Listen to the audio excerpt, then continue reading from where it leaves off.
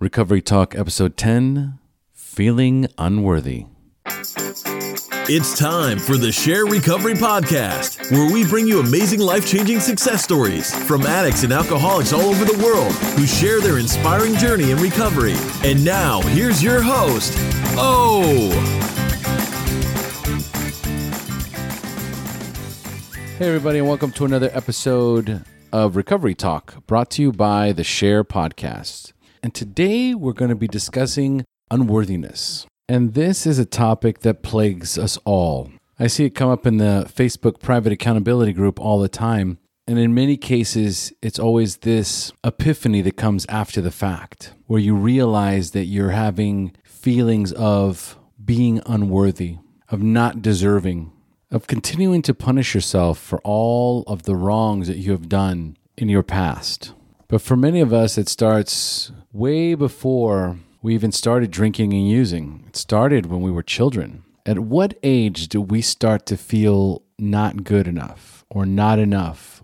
If we look at each other as human beings, there's no difference between any of us. And from the moment we are born, we are introduced into the human race equal to everyone else. But as soon as we are old enough to process information, to recognize objects, and start to develop an identity, start to develop wants, needs, desires, the world around us starts to change. And the media play a tremendous role in how we value ourselves. The self-worth that we give ourselves is based on what we wear, what we look like. The world around us tells us who we are and what we're worth. So we start to attach our self-worth to the external things around us. And so then we move into our drug use, and we move into the chaos and the wreckage that we cause around us when we are out using. And we get into relationships, and we fight, and we hurt them, and we say things that we can never take back. And we cheat, and we steal, and we lie, and we do these horrible things that ruin these relationships. So now let's sit with that for a moment, and let's think about being 60 days clean and no longer having the drugs to drown out all the guilt, shame, and remorse that we feel. And you start going to meetings, and you get a sponsor, and you start working the steps. But this is a slow process. This takes time. You have to heal. And in the meantime, you are tortured by these thoughts. And you just feel like a piece of shit. And so we develop an identity crisis. And the stock in ourselves plummets. Our self-worth is non-existent. We don't feel worthy. And so someone pays you a compliment, or somebody offers you a glass of iced tea, or someone offers to bake you a cake on your birthday. And you say, oh, no, thank you. No, thank you. And why do you do that? Why wouldn't anyone want to say yes to any of those items? It comes from a place of not being worthy, of not deserving something nice, of not deserving of someone else showing you kindness, showing you love. We're tainted. And the value we put on ourselves, we also put on the world.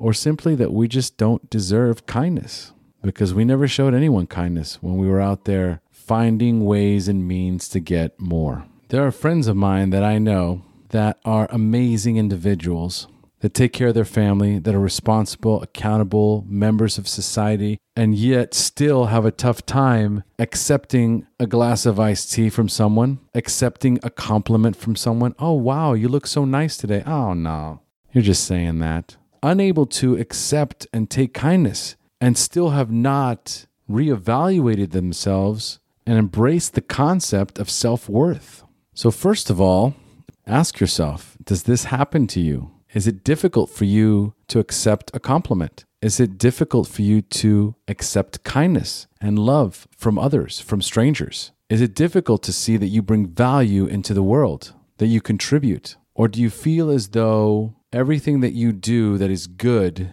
today is penance for all the bad things you've done in the past? And if so, when does that bill become paid in full? How long are we going to hold this over ourselves? The simplest way to start your journey of self-worth is to forgive yourself that you've made mistakes, but you are no longer repeating the same behavior. So you've made amends. You've changed. So in many cases, we've done all these things and we just have not taken the time to give ourselves credit for it because we are not worthy. So now it's time to look at who we are today and what do we do in our lives? How do we contribute to society, to our family, to our friends, to the world around us? That's what gives you value. That's what gives you self-worth. When you donate your time and work at an orphanage, when you go to meetings and you carry the message, if you're married and you have children and you're raising those children with core values, with integrity, with discipline,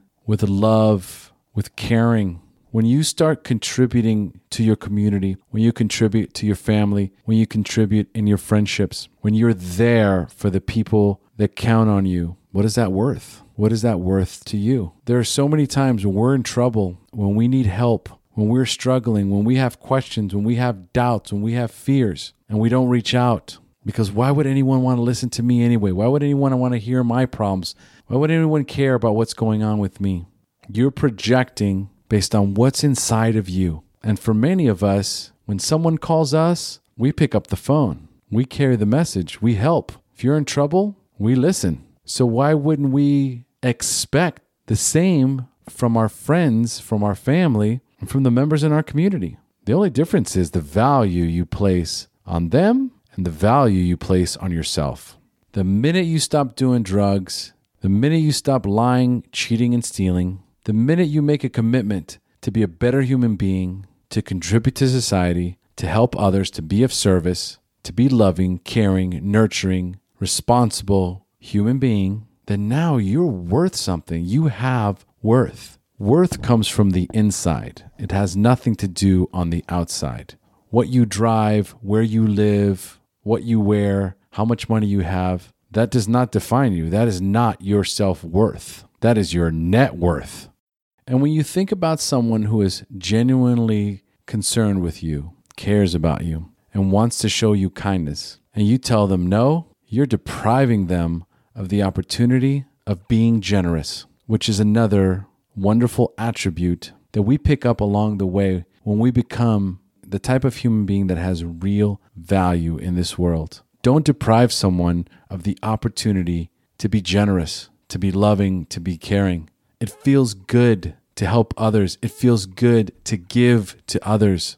And why would we deprive anyone of that feeling? So the next time someone offers you kindness and your first instinct is to say, no, thank you, really ask yourself, where is that coming from and why? There are so many reasons why we are the way we are, why things happen to us in our lives, why we've experienced all the things we've experienced. There's good things that happen. There's bad things that happen. There's challenges. There's obstacles. And these are all opportunities to learn and grow as a person. It builds character, integrity, self-worth, and self-esteem. Think about the value you bring to this world with the experience that you have.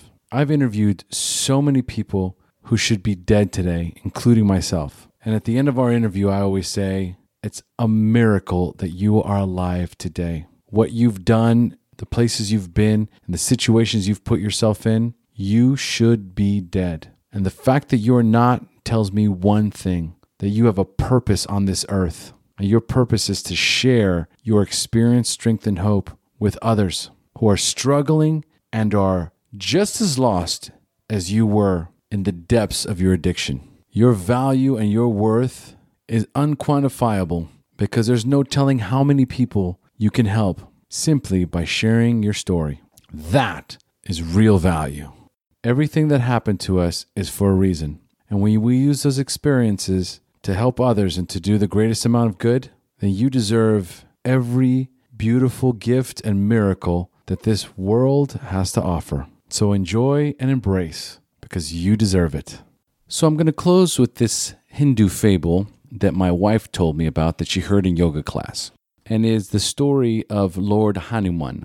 Now, Lord Hanuman was born with very special superpowers, but as a child, he abused those powers, and so to prevent him from hurting himself and others, the great sages of his time put a spell on him so that he would forget that he had these great powers, and from that moment, he would live his life as a normal human.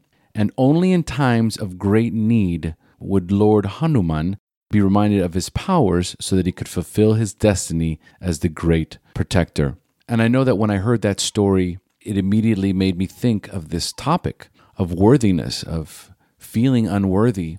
And that's all that it is. These are feelings, either feeling worthy or feeling unworthy. Hanuman never lost his powers. He was just put under a spell that made him forget. So for us as human beings, when we're born into this world, we are given these amazing gifts from our higher power. It's why we look different. It's why we sound different. It's why we each have very different and special skill sets. It's those gifts that allow us to contribute to the world.